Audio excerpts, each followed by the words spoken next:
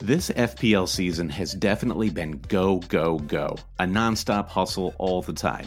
Matches, deadlines, unexpected blank and double game weeks, on top of everything the real world has had in store.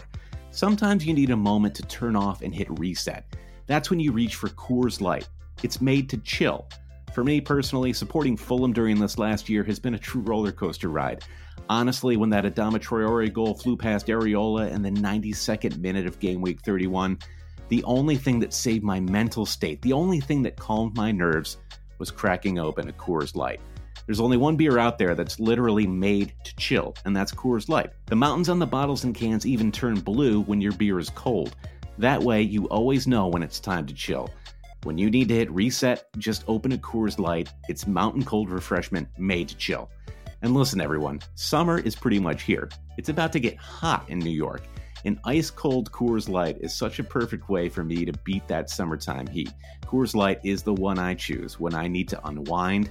So when you want to hit reset, reach for the beer that's made to chill. Get Coors Light and the new look delivered straight to your door with Drizzly or Instacart. Coors Brewing Company, Golden, Colorado. And as always, celebrate.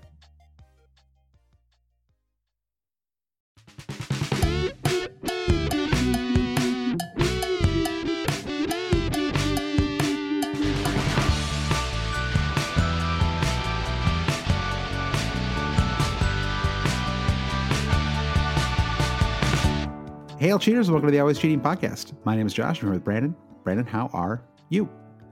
Josh, welcome to the first episode of Always Cheating in the post-Mesut Ozil Premier League era. Yeah. It's changed. I don't know if you can sense it, but I sense it. Everything has changed today. Yeah, shifting in the force. Yeah, I do. Yeah, the nexus of power of European football has moved to Fenerbahce, hasn't it? Yeah. So this week we've got yet another deadline. It's like all we do anymore, Josh, is just talk about COVID and game week deadlines.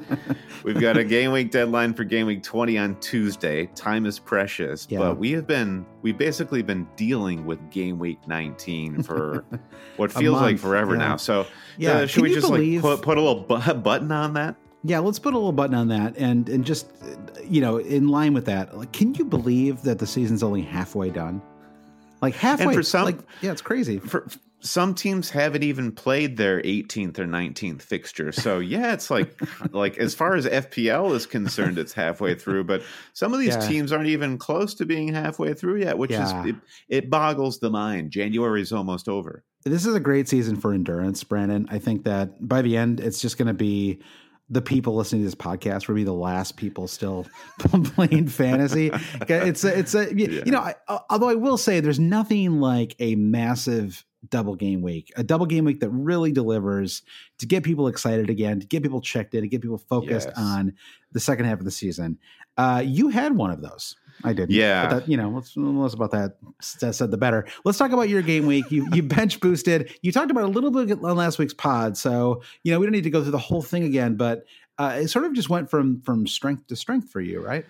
Yeah, it did. And I really, really, really did need a big week because my season has just kind of been, even though I've been hitting green arrows, I was waiting for some sort of transformational week, and game week 19 was that. Played the bench boost, and ultimately what got me there was this realization of Edward Mendy was my GK, and he was doing nothing for me. I needed to get rid of him. So with the mind of just holding on to Mendy for game week 19 and him soon being gone, I could stomach putting him on the bench and spending -4 to get Ederson in my goal. And that was really what flipped that bench boost switch for me. So I think if my big takeaway from game week 19 was anything, it's just how goalkeepers are kind of overlooked or seen as a nuisance when it comes to the bench boost chip. And between Mendy and Ederson, that's 21 points, and it was huge. And I think, let's see, if you tabulate everyone on my bench, it's 28 points with a -4. So net 24 from a bench boost. Total points, 133. I broke into the top 500K overall. Yeah. So I was just kind of like stuck in the doldrums of million million ranks for quite a long time. And now I'm right back there in reach of the big dogs. Very close in that Villa Newcastle match to breaking into the top 400K, but there are bigger things to come for me, Josh. I know. That's right. From 3.6 million overall in game week 8.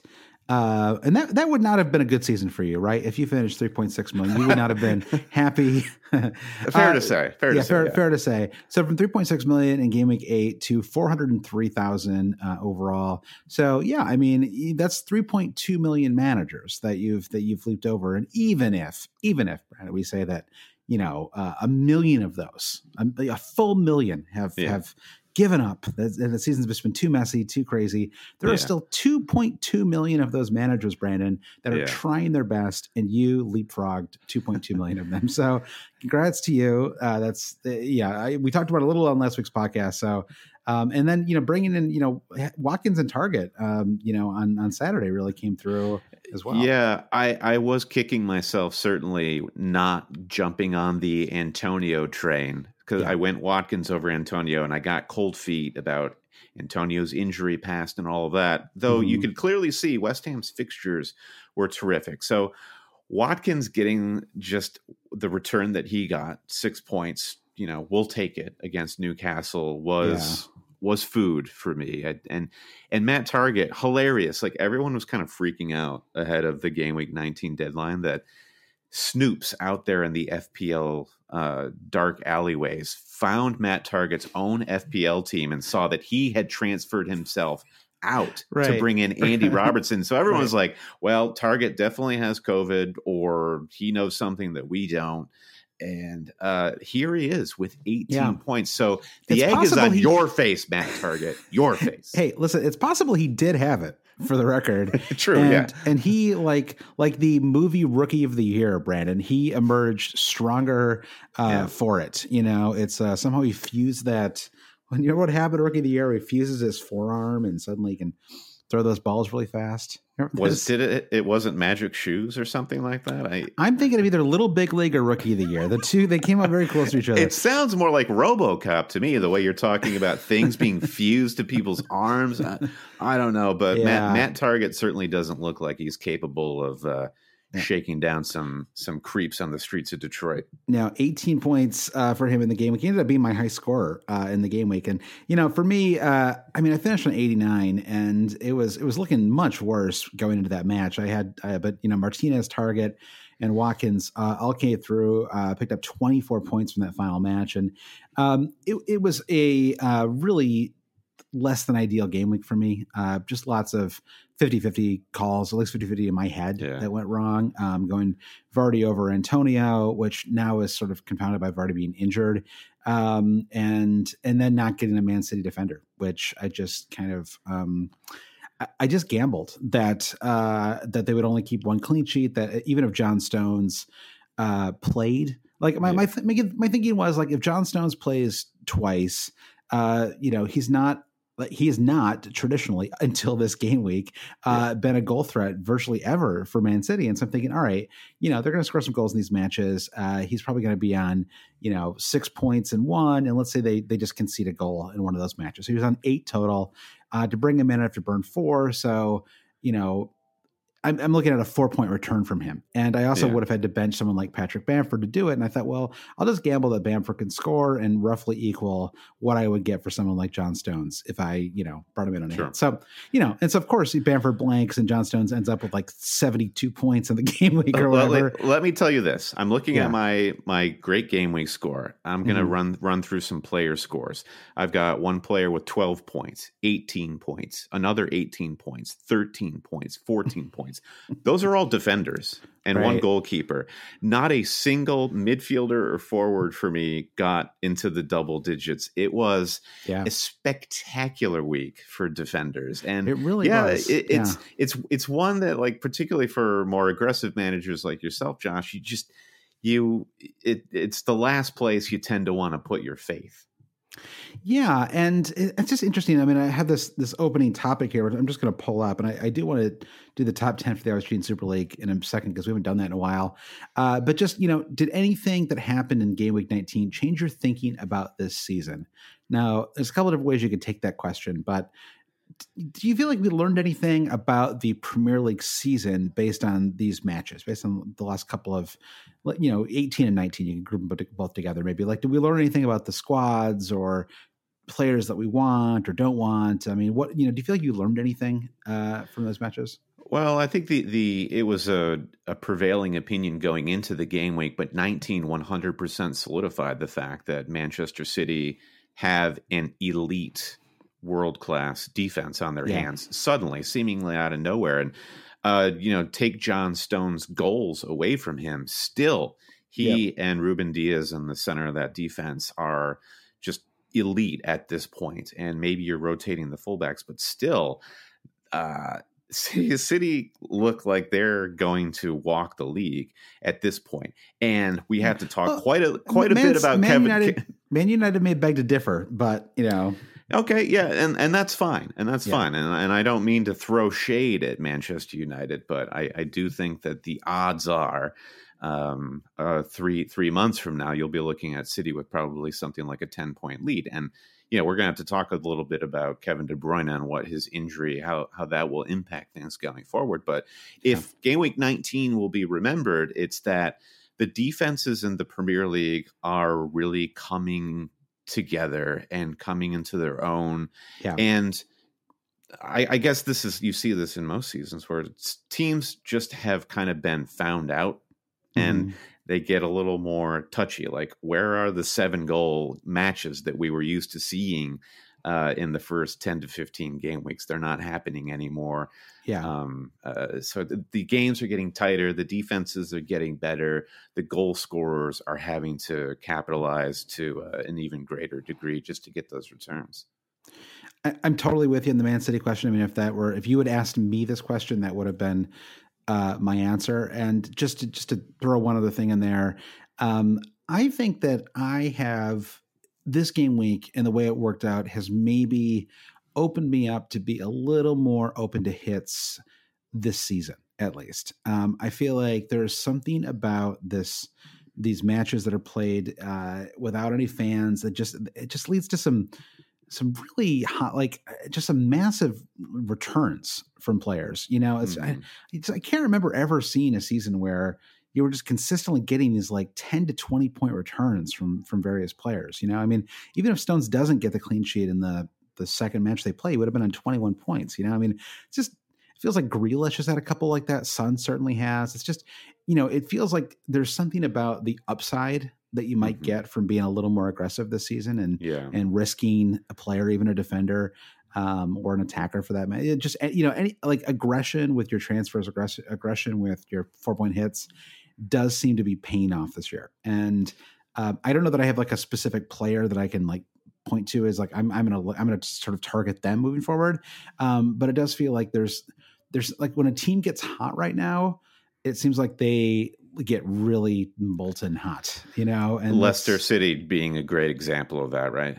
Yeah. And there's something about, and maybe that like those hot streaks would end more quickly if there were fans in the stands, and suddenly, Man City goes away to Norwich and just loses 3-2 kind of flukily, right? Because like it's a bit like that Fulham Liverpool match, right? The one, I think it might have been like one of the final matches where there were fans in the stands this season, and just that like the fans willed Fulham to a point in that match, right? Right, and it kind of ended Liverpool's hot streak. I mean, I guess they had that Crystal Palace match after that, but it felt like Liverpool were kind of rolling, and then that Fulham match just sort of, messed with their confidence or something a little bit. It may have. You just got me thinking about the difference between having fans in the stands and having Timu Pukki on your team. So Man City versus Norwich, I don't think we have the full science there on whether it's Pukki or the fans. We need more data. Yeah. So we'll crunch the numbers with some of our more stat inclined people, and they'll solve the Pookie versus people debate once and for all. Yep. So always treating Super League. I'll read off the top 10 here. Go for it. Yeah, we've got this is a Russian name that I properly can't pronounce, Brandon. I want you to try. Yeah. Hukana Yayepen. Hukana Yayepen. I'm not even sure if those letters are in English, to be quite honest with you, Brandon. So I really don't want to be offensive. And mispronounce it. So there is definitely a Russian alphabet situation happening here. And you know what? People want to kill us for our pronunciations, but just like whole different alphabets, you got to cut us some slack on that. Yeah, especially the Russian alphabet, which looks like English. Kula Sun, Edie Marzuk in 9th, Matt Habit in 8th, Heinrich Wickman in 7th, Neil Head in 6th, Wallace Clark in 5th, Joachim DeLong in 4th, Tomas Wigren in 3rd, Daniel Magari in 2nd, and Matt Carvel. Nice, simple name, Matt Easy. Carvel. Okay. no diacritic marks happening at all in Matt's name. Cancelo Culture is in first place overall, 1,322 points for Matt Carvel. I'm looking at his team right now, and his OR is 70. Matt is 70 in the world right now, which is incredible. Yeah, that's better than us. So congrats to Matt. Brandon, just while we're doing it, quick shout out to our patrons. We have some new patrons this week. Luke Meyer, Magnus Heinrichsen Chell, and Phil Morgan. Thank you to our newest Patreon supporters. Thank you to everyone who supports the podcast. And thank you to everyone who listened to this week's Kitchen Table podcast and had to hear me just go on. Like, I haven't done a classic Josh rant on this week's, on the main feed podcast in a while. But if you want like the straight, uncut self-pity, that's where you're going to go for that. It's like the always cheating Snyder cut that was happening on it. Exactly. But it was Josh. It was Josh pre getting his 24 points from Aston Villa Newcastle. And now things are fine.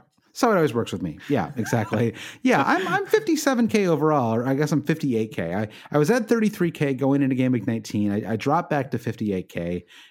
I really can't be complaining too much. I mean, especially given all these scores that are in the hundreds. 9 out of 10 people in the top 10 in the league were in the 100 scores, and I didn't burn a chip. So I still have my triple captain, wild card, and bench boost left to play. Just the way my team was set up, it didn't make sense to use any of those chips, and I didn't feel good about the triple captain because I just didn't know how to throw it. We're driven by the search for better. But when it comes to hiring, the best way to search for a candidate isn't to search at all. Don't search, match with Indeed. Indeed is your matching and hiring platform with over 350 million global monthly visitors, according to Indeed data, and a matching engine that helps you find quality candidates fast. Ditch the busy work. Use Indeed for scheduling, screening, and messaging so you can connect with candidates faster. Leveraging over 140 million qualifications and preferences every day, Indeed's matching engine is constantly learning from your preferences, so the more you use Indeed, the better it gets. Join more than 3.5 million businesses worldwide that use Indeed to hire great talent fast. And listeners of this show will get a $75 sponsored job credit to get your jobs more visibility at Indeed.com/Blue Wire. Just go to Indeed.com/Blue Wire right now and support our show by saying that you heard about Indeed on this podcast. That's Indeed.com/Blue Wire. Terms and conditions apply. Need to hire? You need Indeed. So anyway, and Brandon, do you want to say just a quick thing about why people should become a Patreon supporter? Oh, 100%. Yeah. If you just like what you hear from us week to week on the free pod and you want more FPL content, you want more FPL pods, just like you're saying, Josh, we do a second podcast every week for our Patreon supporters. You also get access to our Slack where you can have conversations with us and hundreds of other really great fantasy managers, whether it's about fantasy, movies, TV, cheese, whatnot. Also, at the higher tiers, you can get swag like our Make Fantasy Fun Again t-shirt. So to get more information, visit us at patreon.com/alwayscheating. There's a tier that's right for you. Yeah, and thank you to FPL Ant on the Always Cheating Slack, who basically laid out what a wild card would look like for me, like move by move across the board.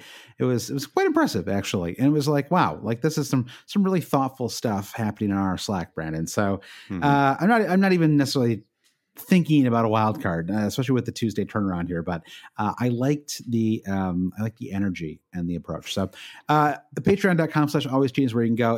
I think it's really the nicest community as well in fantasy. I love being on there. Everyone's great. So all right, we'll take a quick break and we're going to talk about game week 20.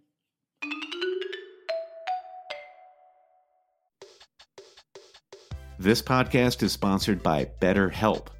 Is there something interfering with your happiness or preventing you from achieving your goals? Maybe your fantasy team is distracting you from other important parts of your life. BetterHelp will assess your needs and match you with your own licensed professional therapist, and you can start communicating in less than 48 hours. It's not a crisis line, it's not self-help, it's professional counseling done securely online. And there's a broad range of expertise available, expertise that may not be locally available in many areas, and BetterHelp is worldwide. You can log into your account anytime and send a message to your counselor, and you'll get timely, thoughtful responses. Plus, you can schedule weekly video or phone sessions so you won't ever have to sit in an uncomfortable waiting room again. BetterHelp is committed to facilitating great therapeutic matches, and they can make it easy and free to change counselors if needed. It's more affordable than traditional offline counseling, and financial aid is available. BetterHelp wants you to start living a happier life today. So visit betterhelp.com/cheating. That's BetterHelp, and join the more than 1 million people who have taken charge of their mental health with the help of an experienced professional. In fact, so many people have been using BetterHelp that they're recruiting additional counselors in all 50 states. And here's a special offer for Always Cheating listeners. Get 10% off your first month at betterhelp.com/cheating.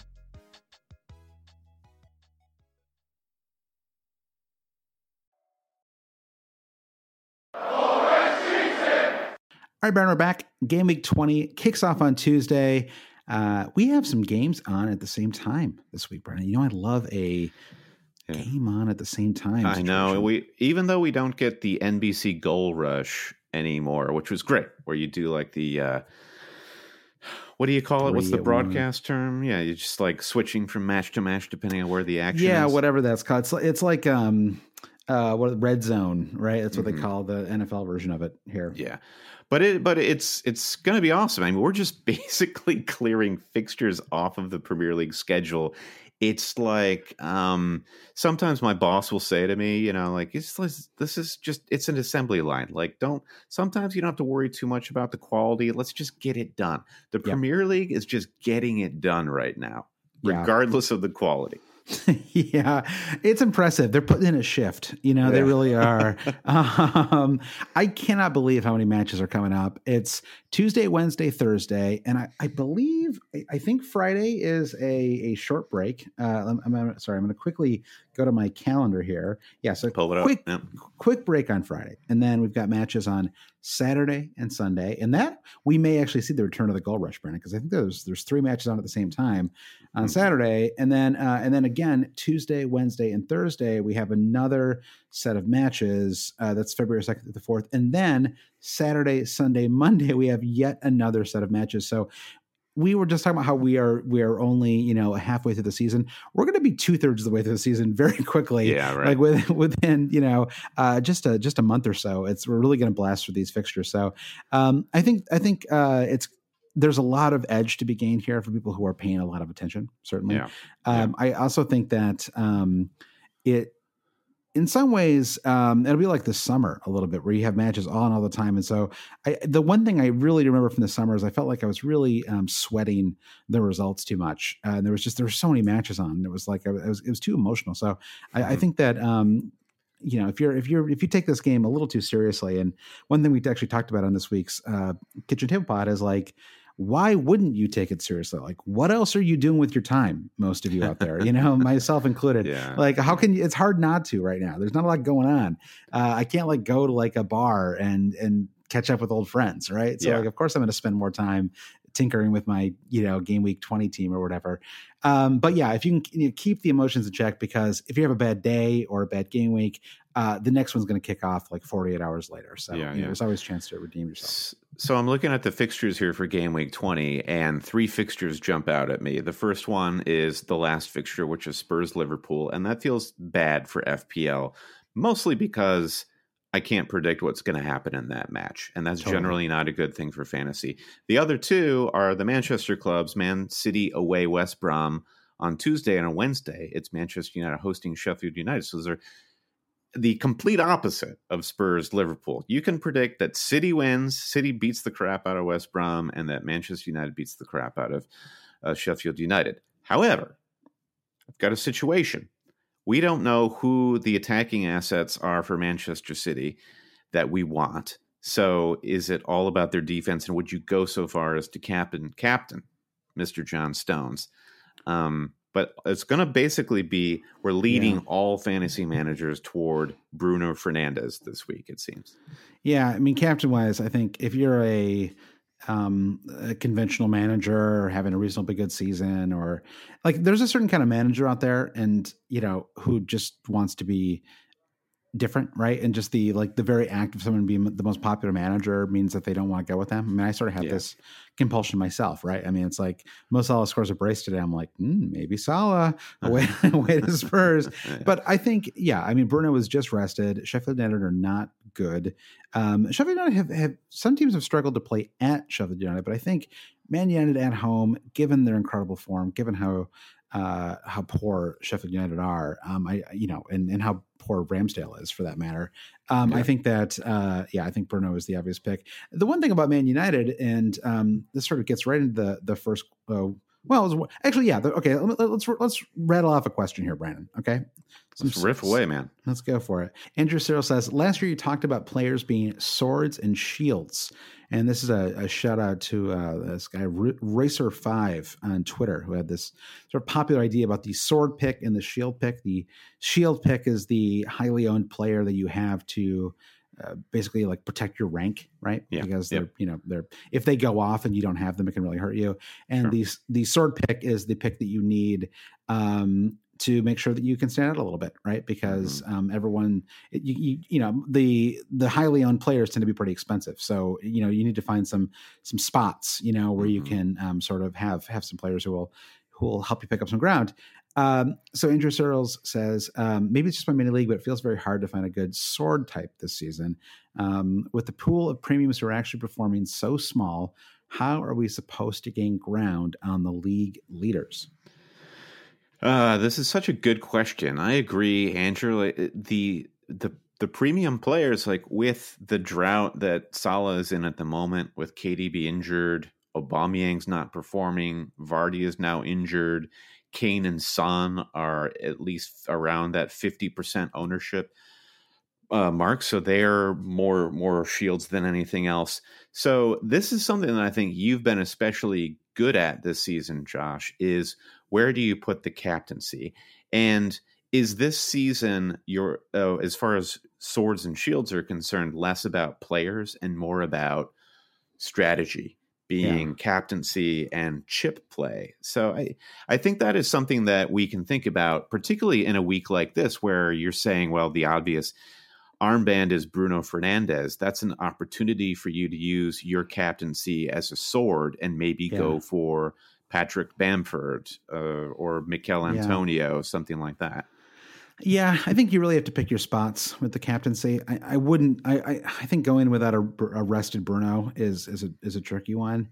I think it is tricky with players, and I have two thoughts here, and they're not even about specifically about players themselves. But the first thought is that I think that I have been a little stubborn about formations this season.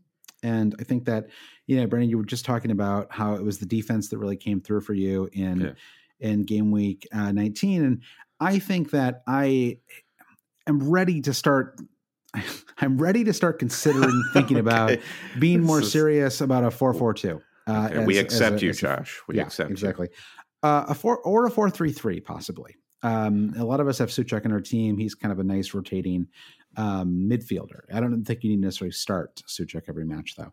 So a 4-3-3 or a 4-4-2 is something that we talked a lot about at the start of the season, and then the defense was pretty disappointing at the start of the year, kind of across the board. Totally. But I think the combination of Man City looking so good right now that it really does seem to make a lot of sense to just have Diaz and Stones, right? And just start them every week. Yeah. It makes sense to have those two, but there are so many other viable defenders out there that are worth considering. I mean, both of us have them on our team. And Matt Targett, Aston Villa are keeping clean sheets against, every team that's like 10th place or down cannot score on them, right? They are just like shutting down every squad they play that does not have like a world-class defender. And even Man City, they really acquitted themselves well until like the 75th minute or something. Sure. Barring a Tyrone Mings blunder, and I understand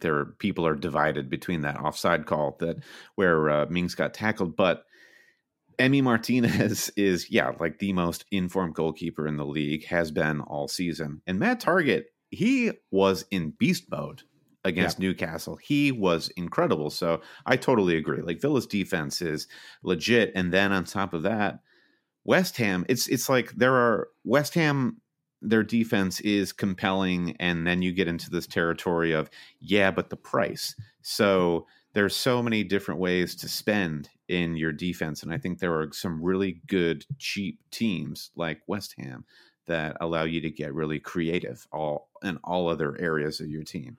Yeah, there's just a lot of good, cheap assets. Leeds, Aston Villa, West Ham, like those alone, right? You could just sort of load up your midfield and Tariq Mitchell too. Palace, right? They struggle against the really top opposition. I think they've looked defensively a bit more solid since Mitchell got back into the lineup. Shock and surprise, right. But there you go. I think he's still 3.9, just incredibly cheap for a solid defense with a good fixture. So I think that formation is one thing to think about. I think the other thing to think about is just like a mental game you've got to play, which is the whole. A sword, like I don't mean to like. Every time we do the sword and shield thing, I like start to belabor it to the point where like loses all comprehension. But basically, a sword turns into a shield very quickly. Right. Patrick Bamford, when I bought him in, was a sword for about 4 weeks. Right. And then sort of in my like ranking tier, he was suddenly like 85% out. Right. Mm-hmm. So the whole way to think about it is not who is no one thinking about. It's, who is out there that is going to be highly owned soon, and can I get to them first? And maybe that's like easy to say, but I actually think it's not. It's like a thing that can be done. And I think that people who are really good at fantasy consistently are really good at that, at like sort of assessing who like the breakout players are. And how about this? Yeah. What if we instead of it being a sword, it's like the battle royale scenario? Is this how it works in the Hunger Games? Or there are movies battle where people royale? Get dropped into the middle of nowhere, and there's a pile of weapons in the middle of the open field, and you just have to run to the pile of weapons. That's kind of what a sword pick is in a way. You have to be the first one to get to the crossbow and shoot your opponents with it, and then you have to quickly move on to plan B because somebody else got what the other weapon. So I feel like in battle royale it's really skewed. It's like one person gets like a gun, and then one person gets like a stick. It's pretty unfair. Yeah. So there are degrees of swords here, I think, is what we're saying. There are.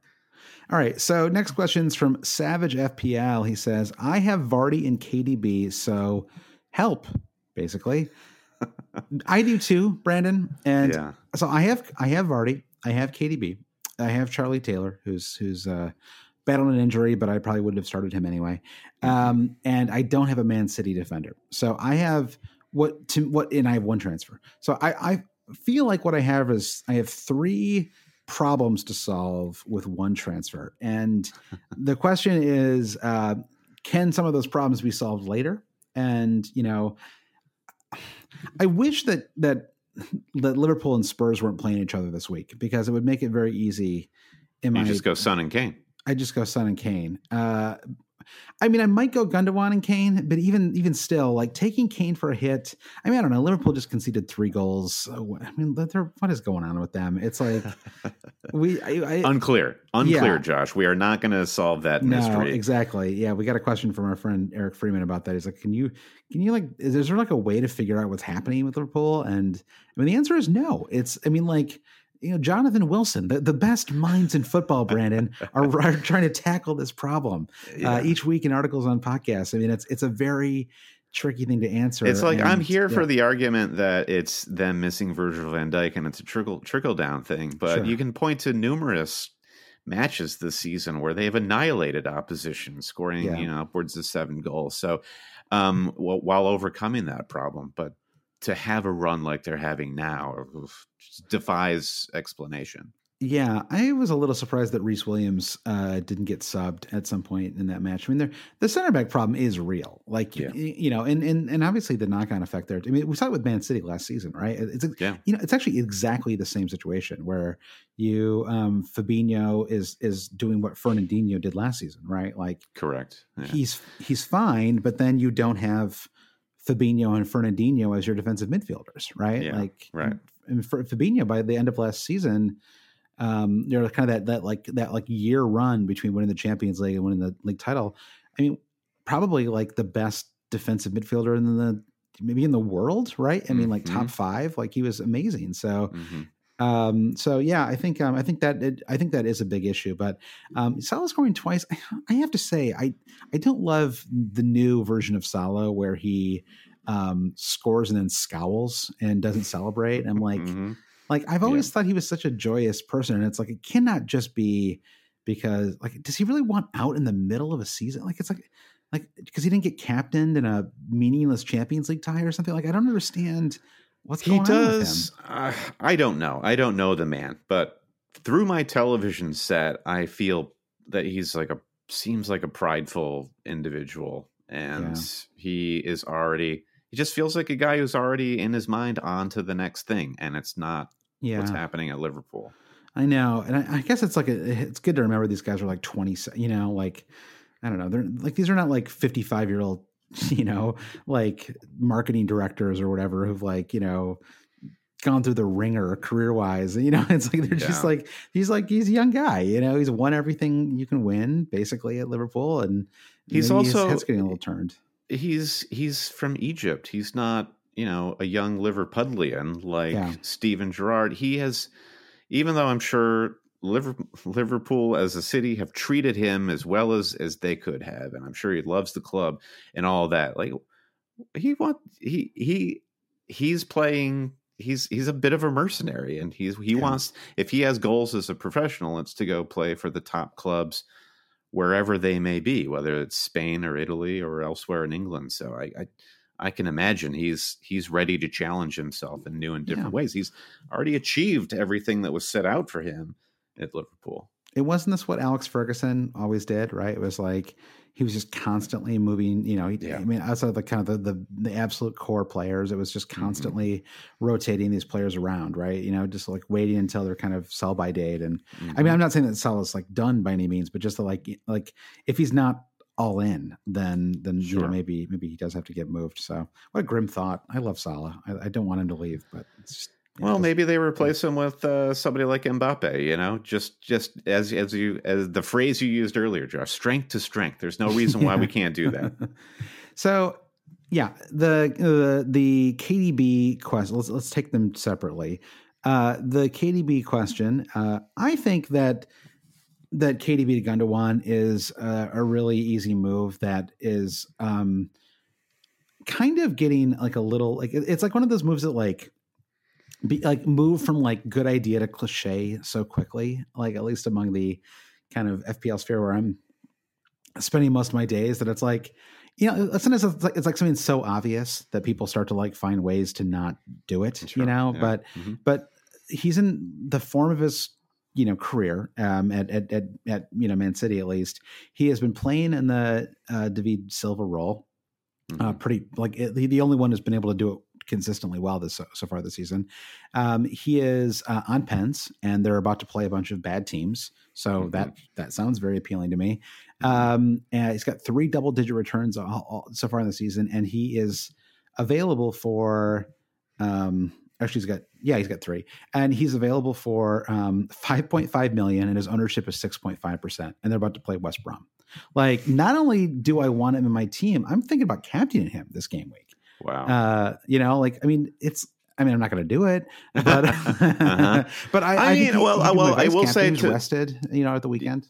Yeah, just to stop you right there, in one of our mini leagues, somebody did captain Gundogan in game week 19, and let's see, so, and that was what, 18 points, doubled 36 points. Yeah. So I don't want to scoff at that immediately. A little creative thinking, and that can pay off for you.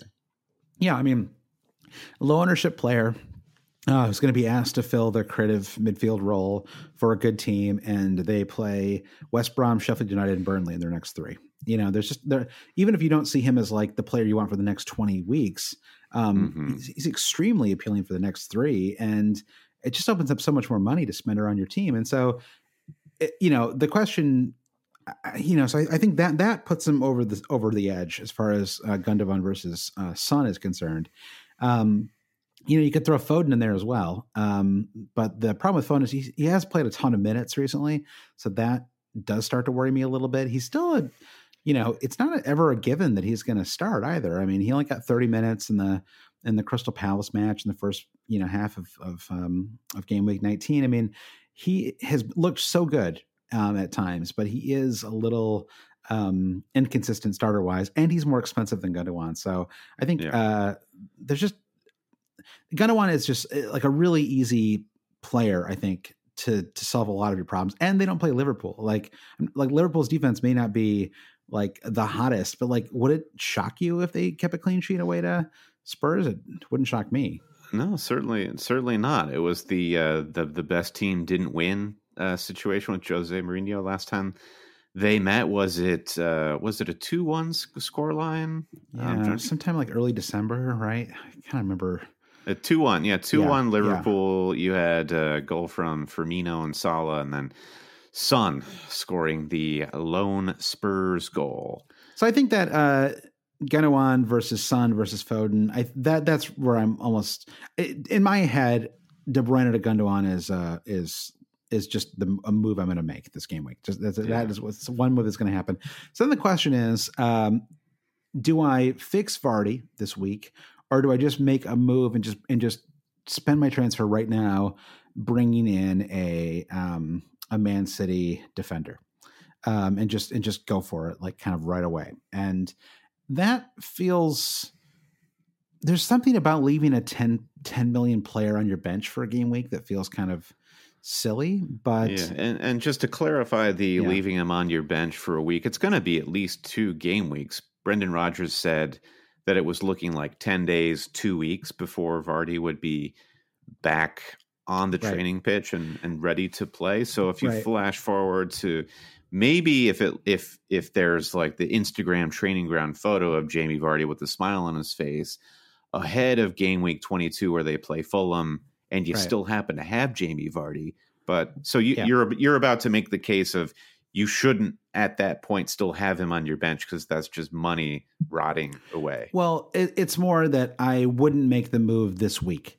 right? So I like I said before, it depends on your situation. If you have a Man City defender or 2 or whatever, I think that, fair enough. Just like burn 4, take out Vardy, and we can talk about Vardy alternatives in a second.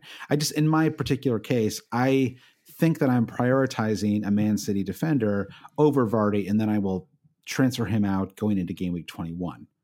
Right. Yeah. So that's all I mean is like, it feels weird to have a 10 million player for even one game week, and it's not that I'm like planning to keep him through the hernia surgery or whatever. It's just that I don't know that burning 8 really makes the most sense because I have plenty of players that I can play and start this game week. Listen, Josh, I could be in a situation in which I have a 5.1 million goalkeeper on my bench this week. So you don't talk to me about wasting money. 5.1 is that all that Mendy is? It's crazy that he's not more expensive. It is kind of crazy. But he's definitely, is he performing up to a $5.1 million keeper? Unclear to me. Unclear. Yeah. That's true. He looked that way at the start. He still looks good. I mean, but that, the whole, I don't know, the Chelsea thing. That's like, I feel like we have done a lot of pods where we just like go off target and start talking about Chelsea. Luckily, Chelsea just isn't even a place that we need to go right now. Though, spare a thought for Timo Werner. We are chief members of the We Want Timo to succeed in the Premier League. He has gotten every chance he has gotten in the last month. He is absolutely blown in a monumental way, even missing a pen at the end of that FA Cup match. I feel for you, man. I feel for you. He might be, like he's going to get Lampard fired, like it's kind of like it may not, he may not improve until there's somebody new leading Chelsea. Yeah. Right. All right. So as far as forward alternatives to Vardy go, I think that Kane is the obvious pick. Obvious for multiple reasons. One, because he's been great all season. He's super consistent.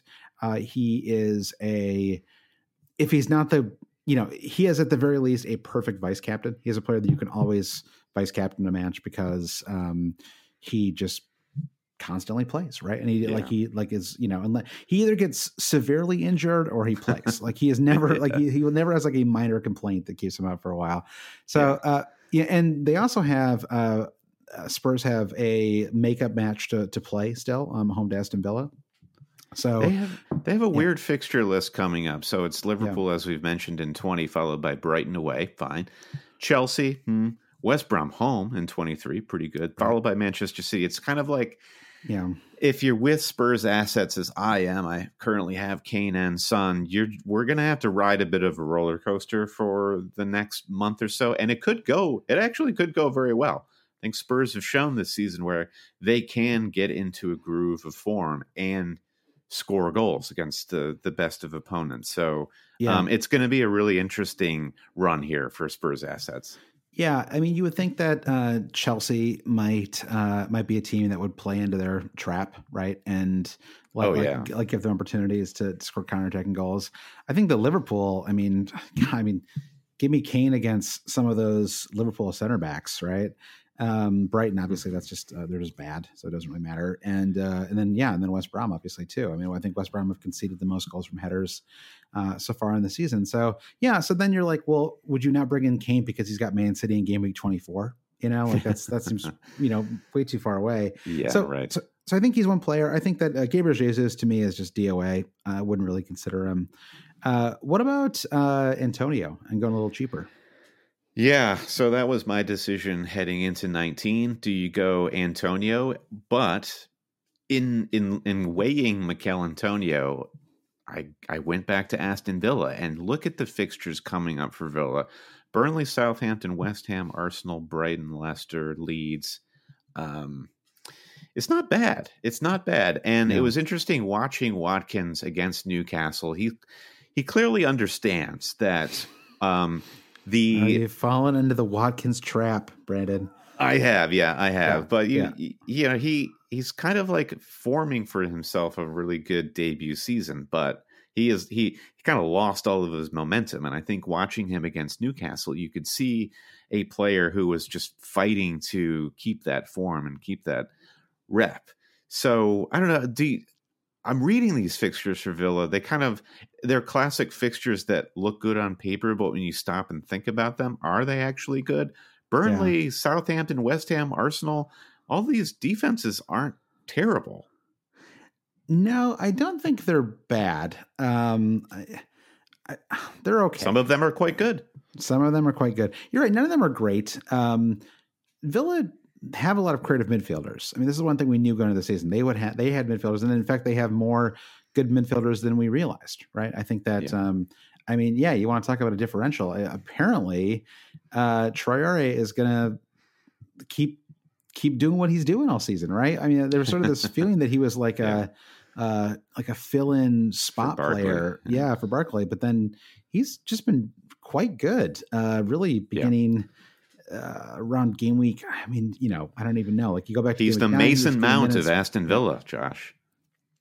Yeah, he is. He's cheap, and he rarely gets you like a massive return, but 4 goals and 2 assists. Barkley, I didn't think had a great match in Newcastle. I thought he was a little slow on the ball. Well, I think, so I don't want to dwell on Aston Villa for much longer, but I think the encouraging thing watching Barkley was he didn't have a great match, but he looked sharp and he looked confident. Like there were a few tricks and flicks that he was putting on where you're like, okay, Barkley, he's in the right place. He showed up at the right match, and that's good. And if you think about Villa at their absolute peak at some point this season, it was when Grealish and Barkley were kind of doing their thing in full flow. So I think I'm with you that the fact that Villa do have as creative and they have some depth in that midfield does offer a lot of opportunities to unlock Ollie Watkins. So that's fine. But then Antonio, it's going to be the way I viewed Antonio, I admit, was incorrect because it is the classic Diego Costa has 4 yellow cards perspective. Right. I was like, right. And it's kind of like Antonio is always on 4 yellow cards in that his hamstring is on 4 yellow cards. It could just pop at any moment, and that terrifies me. But that's not really a way in which you can play a fantasy game. You have to take what's in front of you. And I think Antonio is just as good a pick as Ollie Watkins. Could you tell me, Josh, that he's a better pick than Watkins right now? Well, to be honest, if I could have one over the other, I would pick Antonio over Watkins. Yeah, I would. I think that Antonio is a better player. I think he's a little more savvy. I think that he's a little more central to what West Ham do. I don't know that West Ham really have much of an attack without Antonio, whereas Watkins is just one of many players who can be involved in the Aston Villa attack. So I was so freaked when they sold Sebastian Haller, and I don't know why, because that kind of ensured that Antonio would play. But as you're saying, like, what defines the West Ham attack? And I'm not sure what that is. Yeah, I mean, I thought like Fornals was decent too. Yeah, I mean, I guess they would just throw a midfielder up there if something happened to Antonio. I mean, that's what they did with him, right? And it worked. Mm-hmm. So I guess that would. Yeah, that's a good point. So I mean, I think it's interesting. I mean, there's the next question here is from FPL Tips, and he asked, "Who are the best 3 forwards to have? What is the optimal forward line to have currently?" And we're starting to answer this a little bit, but if I was just on a wild card right now, like let's say that you and I were wild carding going into game week 20, who are the 3 forwards that you would want to have in a wild card going into game week 20? It's a tough one because I feel like all of the key forwards are a bit out of form right now. So Bamford, I feel like Bamford is under consideration. Yep. He's done well enough to his price is up to 6.7. And then if you're on wildcard and don't already have him, that's a price where you start to be like, I don't know. Yeah. But I do think the way Leeds play, if Leeds can kind of recover from their dip in form, it's got to be Bamford. Yeah. Bamford, Antonio, and Kane, I guess, would be the 3 I'd go for. It's a weird thing for them because I feel like they barely played in the last month. They didn't have a match in game week. That half game week 18, and it feels like, and then they had their double canceled because of Shrewsbury. And so, it feels like they haven't really had a time. Like they're going to have a ton of matches to get their form back. And so I think it will really, really interesting. I mean, away to Newcastle, that could do it. Away to Leicester, I'm not sure I guess you'd probably expect them to blank in that one, although it could be an interesting match. I think I'd still go for Bamford. Especially if you had him in your team already, I think that's a factor too, because his price has risen so much. I mean, I think at 6.7 million, maybe he's less appealing. If you bought him at 5.8 or something like that, I would hold on to him because they do have that double coming up, and their fixtures I don't think are too bad. But yeah, just straight up, if I didn't have either one and I was just buying one, I really honestly would strongly consider Antonio just because his price is so much lower. And as I mentioned before, he's just so central to their attack, and clearly he's in good form, right? I mean, he had 2 goals in 2 matches. Now, granted, that was one of those was home to West Brom, but he looked good. I mean, did you? I assume you watched the West Ham West Brom match, and he had led this incredible break too. And nothing came from it in the end, but I mean. It's too bad because he just really struggles to stay healthy. But and it's also like I was annoyed that I didn't bring him in, but I find him impossible not to like. Mm-hmm. He's just such a he's just likable. When somebody does a backstroke as a goal celebration, you're going to like that player. There's no ifs, ands, or buts about it. Have you heard these rumors about Danny Ings agitating at Southampton for a move?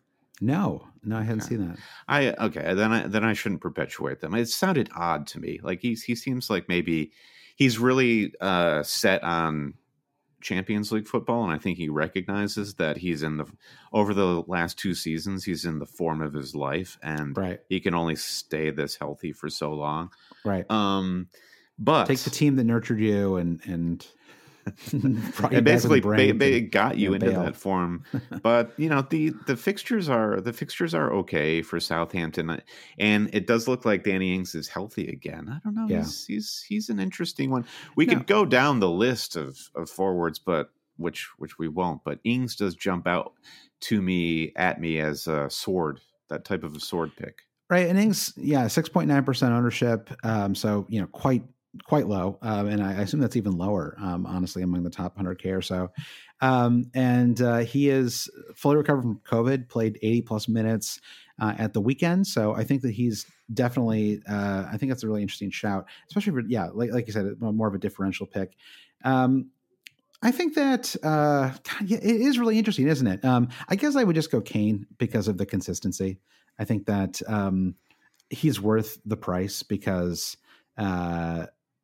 you just kind of know what you're going to get from him. Like, you just are rarely going to get a long run of blanks from him because he'll just get a penalty, or he'll, assist somebody, or he'll score in a corner, or, it's just like, there's just so many different ways for Kane to accrue points, especially when you factor in how well he's passing this year. And so I think that, at that price, I think he's worth it. I don't really go into the, I wouldn't pay X amount of dollars for a player I wouldn't be consistently captaining. I just don't really buy that logic.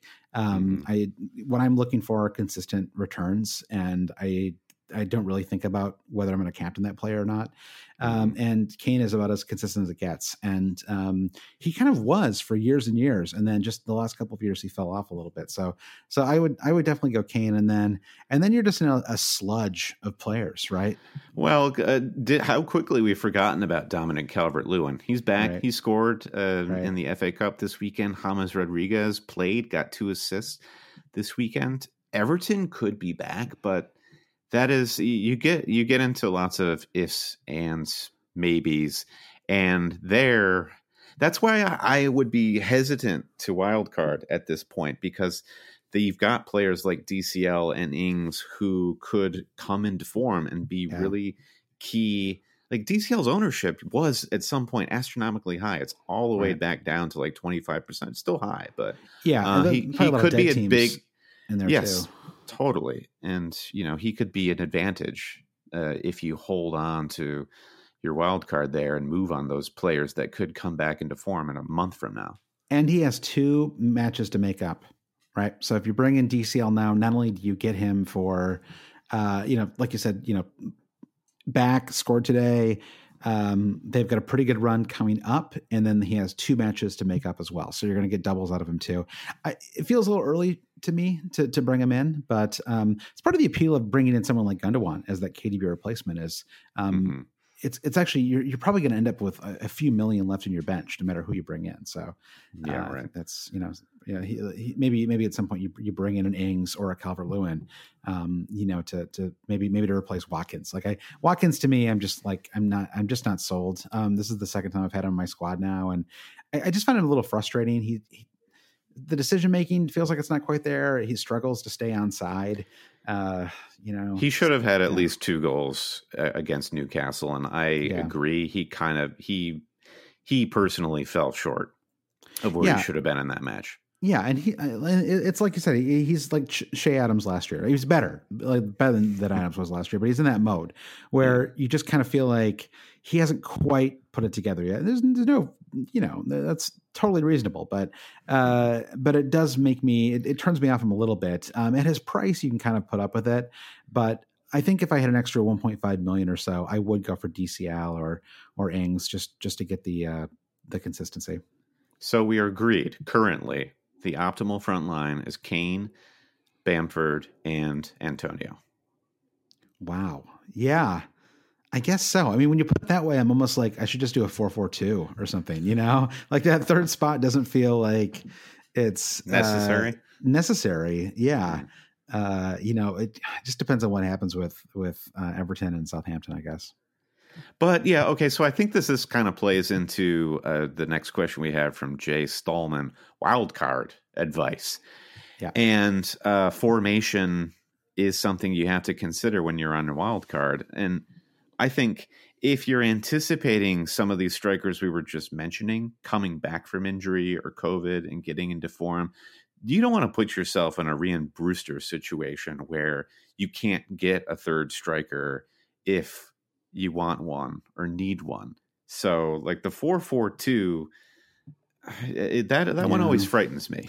Yeah, you're right, because I think that's what always throws me off the 4-4-2 is just that feeling of like, you really, if you're going to do the 4-4-2, I feel like you have to just accept that it's not going to be. It's more like a semi-permanent 4-3-3, or I mean, a semi-permanent like a 4-4-2 that's going to shift into a 4-3-3 at times, right? Sort of depending on whether Souček or the player you've got has a better fixture, because I think.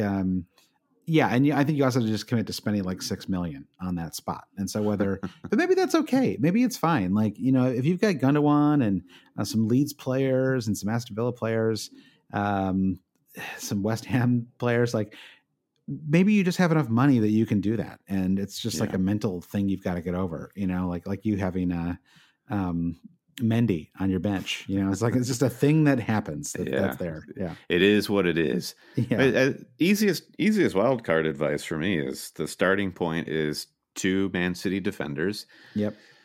Do you want to get into the whole triple City defense argument? I don't find it to be super interesting. It's just kind of like, if you want to do it, do it. If you don't. Yeah. It feels like a lot. I don't know. Yeah. Like, yeah, and I guess Cancelo would be the third player you'd have. Like, so you have to sweat every single lineup, like praying that this is the match he starts. Like, it feels very stressful. Yeah, I mean, you could do the most boring thing imaginable, like me, and put Ederson in goal. That's a workaround, right? Yeah, exactly. I mean, he's so expensive, but maybe that is the way to go. So. And so other players on a wild card. I mean, I guess I would be looking at the players have double game weeks ahead still, right? And so Aston Villa have 2, and so that makes it easy. I would definitely have. Personally, I would have Grealish 100% on a wild card. I think that.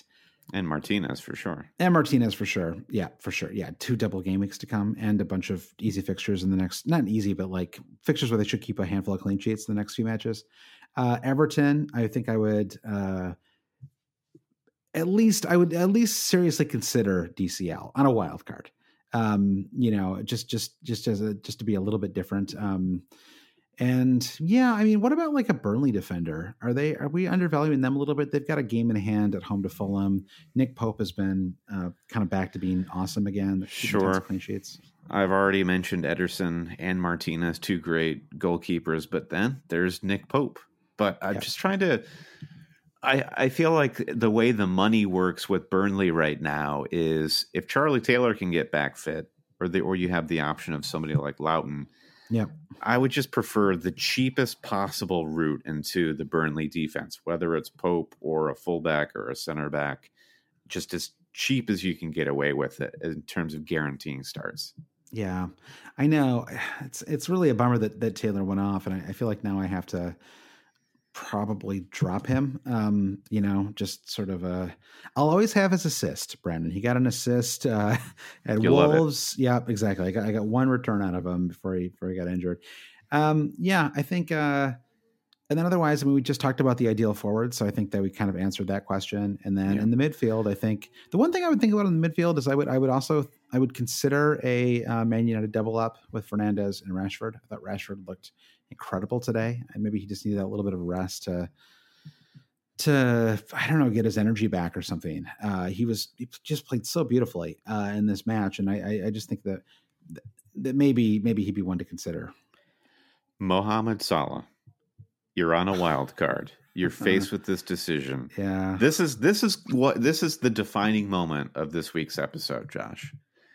We're playing our imaginary wild cards, and we have to reveal to each other, did we or did we not put Mo Salah in our wild card? I guess I would. I mean, it's just because of that whole sword versus shield debate. And I don't know. I mean, for me, I'm just not ready to give up on him. I mean, I should be. I don't know what it's gonna be 25 blanks or something before it finally happens. But I think the brace that he scored yesterday shows. I don't know. I don't like to drop players who just scored a brace. I don't care what match it was in. That's just sort of usually a sign that their form is going to come back. He actually almost had a hat trick too. Yeah. Dean Henderson was, played pretty well in the match. So Salah stays reluctantly. I certainly would not consider Sadio Mane, who's really been in poor form. Yeah, I was following this thread on Reddit earlier today where they were talking about the idea of, well, yeah, Salah is a season keeper and undroppable, but the way you play the fantasy game is you're meant to move assets in and out based on their form. You get Salah when he's in form, and then you drop him when he's out of form, and that's how you win FPL. But Salah is that type of player where it's even though it's 5 blanks in a row, it is still match by match, week by week for him in terms of when he will or will not destroy you in fantasy. And the idea that you can jump on and off Salah methodically and with any sort of purpose, I just don't believe you can do that. You can't predict it.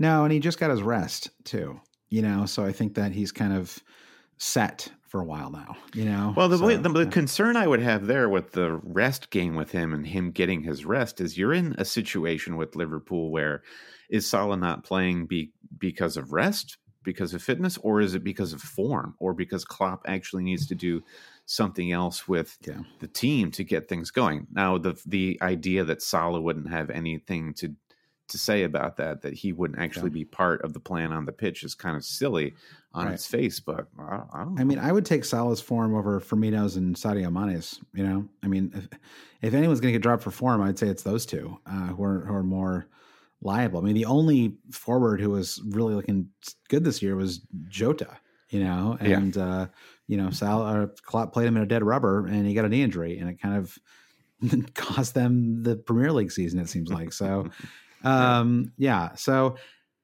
that's, I think we've gone all around on the wild card stuff. Final question is from Salil. He says, what are some of the things you consider when taking a point hit for an extra transfer? That's a good question. Yeah, it is a good question. I guess I consider how long I want this player. The idea that you spend a point hit just to get somebody in for one game week, and you're relying on that points hit being paid back within 1 week. And I think that's the hardest one to pull off. So if you're thinking about spending points to get more transfers in, are these players that, you want around for the rest of the season or for the next month because you like the string of 4 or 5 fixtures? There's a greater likelihood of them paying you back for that. So it's kind of longevity for me is item number one as far as points hits go. Yeah, I think longevity, I think how highly owned the players are. Like sometimes you just have to bite the bullet and just bring in somebody who is doing super well, and you just don't have them in your team, and there's just no way to bring them in without burning points. And I think in those cases it's justified. I mean, it's always like, how many times I know both of us have been in this position a bunch where there's someone who's doing incredibly well, and you just like can't figure out how to bring them into your team, and so they just kind of keep doing well, and you just keep not having them. And you're like, if I just burned 4 8 weeks ago, I'd be on 37 more points than I am right now. And that's a little bit where I am right now with my team, where I am considering a -8 just to like set myself up and solve all 3 of my problems right now. And I don't think I'll ultimately do it. And the reason why is because I feel like I have enough quality defenders for this game week that I'm just going to take my chances and try to get away with not having a defender. I mean, like they could keep clean sheets in all of those matches. That is a thing that could happen, but so could other players that are not Man City defenders, And so there's this idea sometimes that you have to, like, you can get a clean sheet lots of different ways, like you have from different players that are not just, the player on Man City. So that's what's most galling when you take a -4 is when you see that the player that you had before the -4 did just as well, if not better. Right. So one thing you do have to consider is, are you burning the points just because you want a player who you don't have? What about the player you're getting rid of? Like, is it a -4 becomes way more appealing to me when I know the player I'm getting rid of for a -4 has a red flag. They're definitely not playing, or they don't have a fixture or whatever. Then fine, get rid of them. But if there is any potential upside with the player that you're burning points to get rid of, I would say stop and consider the fact that you might be being a little impatient. Yeah, I think yes, totally. And I typically will not remove a player for a -4. I'm with you there. Because especially a defender. I mean, this is kind of a classic rule, and I this double game week for Man City was so insane. I mean, Diaz too, right? Finished on like 19 points or something, or 17, whatever it was, 18. That like it made it seem like, oh, well, like a -4 for a defender is just great because you're going to get a bunch of goals from them and clean sheets. And often the best you get is 2 points, right? You get their 6-point return, and you get which I guess goes back to what you were saying about the long term. Like if you just have a plan and you just want to be done thinking about bringing this player, and you don't want to have to, you don't like want to blow your game week 22 transfer because I have it just earmarked for this player. You just want to be done with it now. This is actually, there was something I can't remember when I did it. There was some move earlier on this season where I didn't take a -4, and I really should have, because it was just like the beauty of taking the -4 is that it's just done, and so you just don't have to do it anymore. It's like it's -4. You're going to score 2,000 plus points this season. It is not going to. You will not win. You very likely will not win or lose a mini league based on how many point hits you took in a one game week, right? So sometimes it is better, I think, just to be done with it, and then you can just get on with other transfers later on. There's that line in Fight Club where Ed Norton's character is talking about his couch, and he's just like, I was in this mind frame of I needed to fill up my apartment with all this crap from Pottery Barn, and that couch, like, I knew no matter what happened at work or elsewhere, if it was bad or good, I just had that couch thing already taken care of, and I didn't have to think about it anymore. Yeah. So that's what we're talking about here. That's what Ruben Diaz is right now. He's just a really well-made couch. Yeah. A sectional, right. Even. Yeah. Ruben Diaz is a sectional couch. I think that's well phrased, Brandon. And now we need our friend Danny Boyle, who did a couple of great images with quotes this week to draw that up. And Brandon, that's the podcast. Again, game week 19 kicks off in like probably about 36 hours from the time you're listening to this podcast, depending on when you listen. So really fast turnaround time. And try to, if you make a transfer this week, think about who Man City are playing. They're playing West Brom, and really give serious consideration to bringing in a player from Man City for your transfer this week. Brandon, do you want to thank our producer patrons? Oh my God, yes. Every week we love to thank our producers. Big thanks to Trevor Ingerson, Mike DePietro, Chris Howell, Andy Penn, Martin Savage, Brian T., to Big Gaffer, Bobbis Kuhn, Jeff Husby, Ben Grant, James Holland, Jazz Bidding, Dave Wegner, Lodahl, Nick Wright, Jim Payne, Brian Chin, Blair Jacobson, Travis West, Victor Forberg-Skoging, Paul Herzig, Kaya Christina Lang, Andy Portlock, Toothless Gibbon, Lindsey Rostel, Anton Markov, at FPL Merch, Kerry Swanson, Kieran Screeton, Francis Mann, Chris Carter, Blue Nose Stew, Mikey Uwang, Bruce Kerr, Nicholas Vernadakis, Sam Shower, Will Husby, Rich Evans, Bobby Stiles, and the Future Media Group FPL. If you want to become a producer or support the Cheaters at any level, just visit us at patreon.com/alwayscheating to find out how you can get more cool FPL content from me and Josh. And also don't forget to rate, review, and subscribe to the Always Cheating podcast wherever you get your podcasts. Follow us on social media, wherever it is you get your social media. Email us, hailcheaters@gmail.com. Visit our website for all this information and more. That website, Josh, what is it? alwayscheating.com. It's so easy to remember. It's the name of the podcast with .com at the end of it. All right. Well, thanks to everybody for listening. Good luck at midweek. We'll be back with a Patreon podcast at midweek, and then we'll be back with a regular podcast next Sunday. We'll have 3 game weeks to digest on next Sunday's podcast, Brennan. That is kind of just 2, just 2. But it's still like 2. Yeah, it feels like 3. 2 is still a lot. All right. Well, thanks for listening. We'll talk to you soon. Poku forever.